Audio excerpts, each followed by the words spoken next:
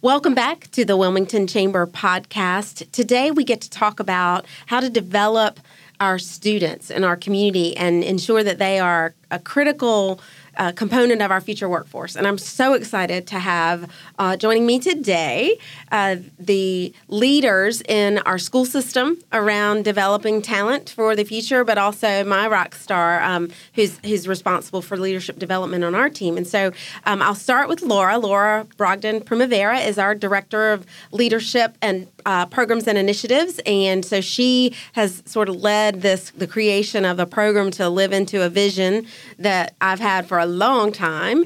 And also with us is Dr. Patrice Faison with New Hanover County Schools. And she has more energy than many people I've ever met in a bureaucracy. It's refreshing. And then Demarcus, your last name just escaped me. Nixon, thank you. I knew that. Demarcus Nixon, who is in the CTE program. So that's Career and Technical Education program at New Hanover County Schools. And I am really excited, again, to share with the members of the Wilmington Chamber. So just as a reminder, the Wilmington Chamber's vision is to promote prosperity by cultivating business growth.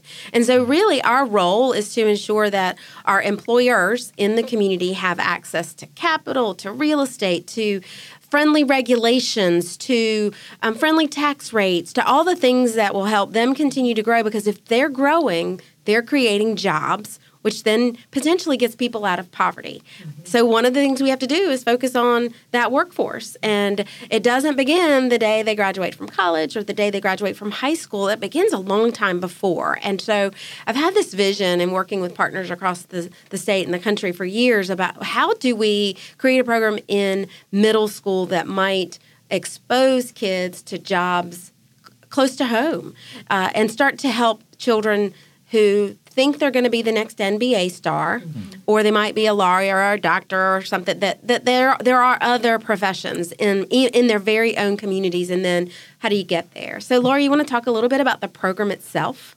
Yeah, I can. So the Career and Leadership Development Academy kind of mirrors our leadership program in the length of time that we're going to have to invest in these students. So we are actually doing interviews now with these students. They're actually introductory conversations.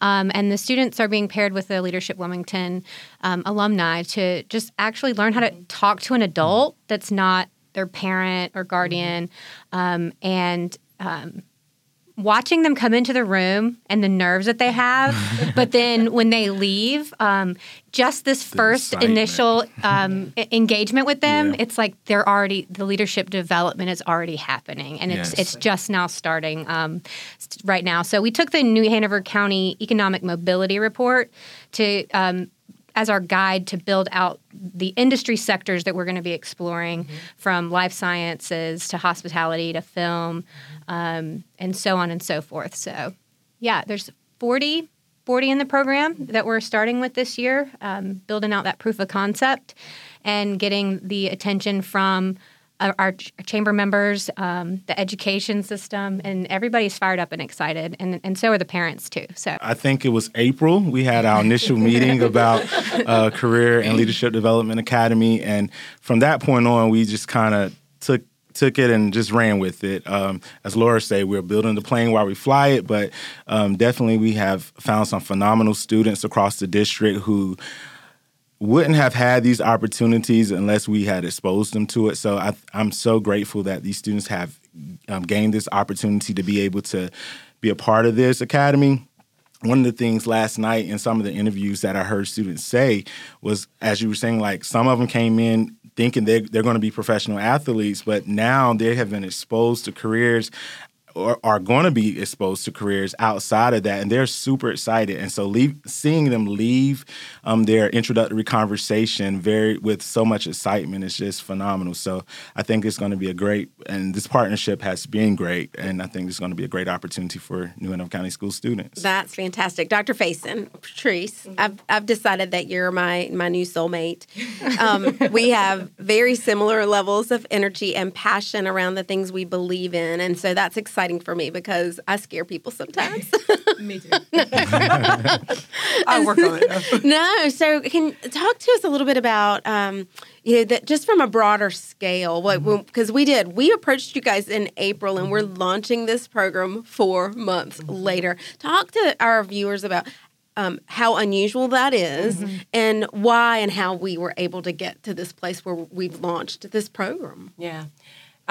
April to now is, it's a short period of time. And I think what has allowed us to do it is the passion that you have, the passion that Dr. Faust has, and then I bring in that passion to tie it together with Laura and Demarcus, and we're going to make it happen. Yeah.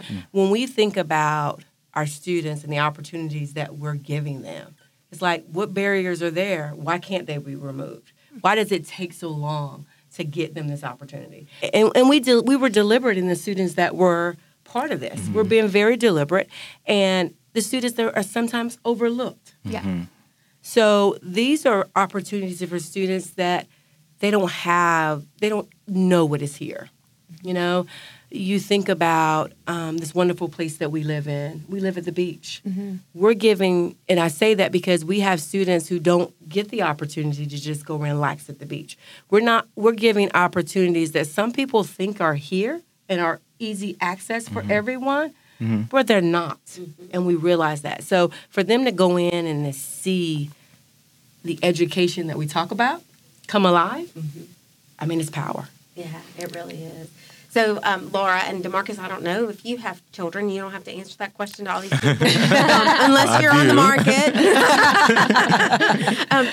So I'm assuming that they are younger. And Patrice and I were talking last night about the impact that our passion for our work has had on our own children, and how my son, who is moving into UNC Charlotte dorms next week, is he's equipped to have those conversations with adults, right? That he has some of those skill sets that I didn't intentionally set out to teach him, except that I knew he needed them, right? And so I reinforced them.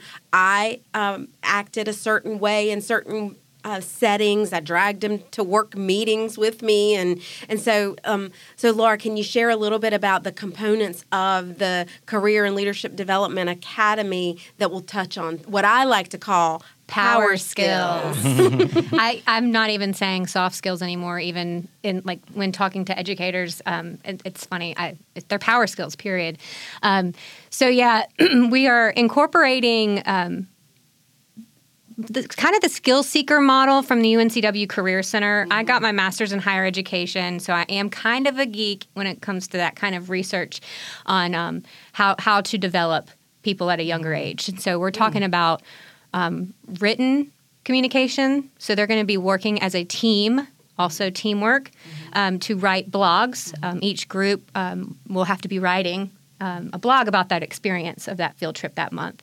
They're going to be working on oral communication skills and how to have an interacting and engaging conversation and ask more questions of the person that they're talking to, active listening. So that's 21st century skills. Yes, right. Yes. Exactly. Power skills. What they need. Yeah, but they're not going to realize that that's what they're learning in these experiences, which is exciting for me because when even those interviews yesterday and the notes taken from the interviewer.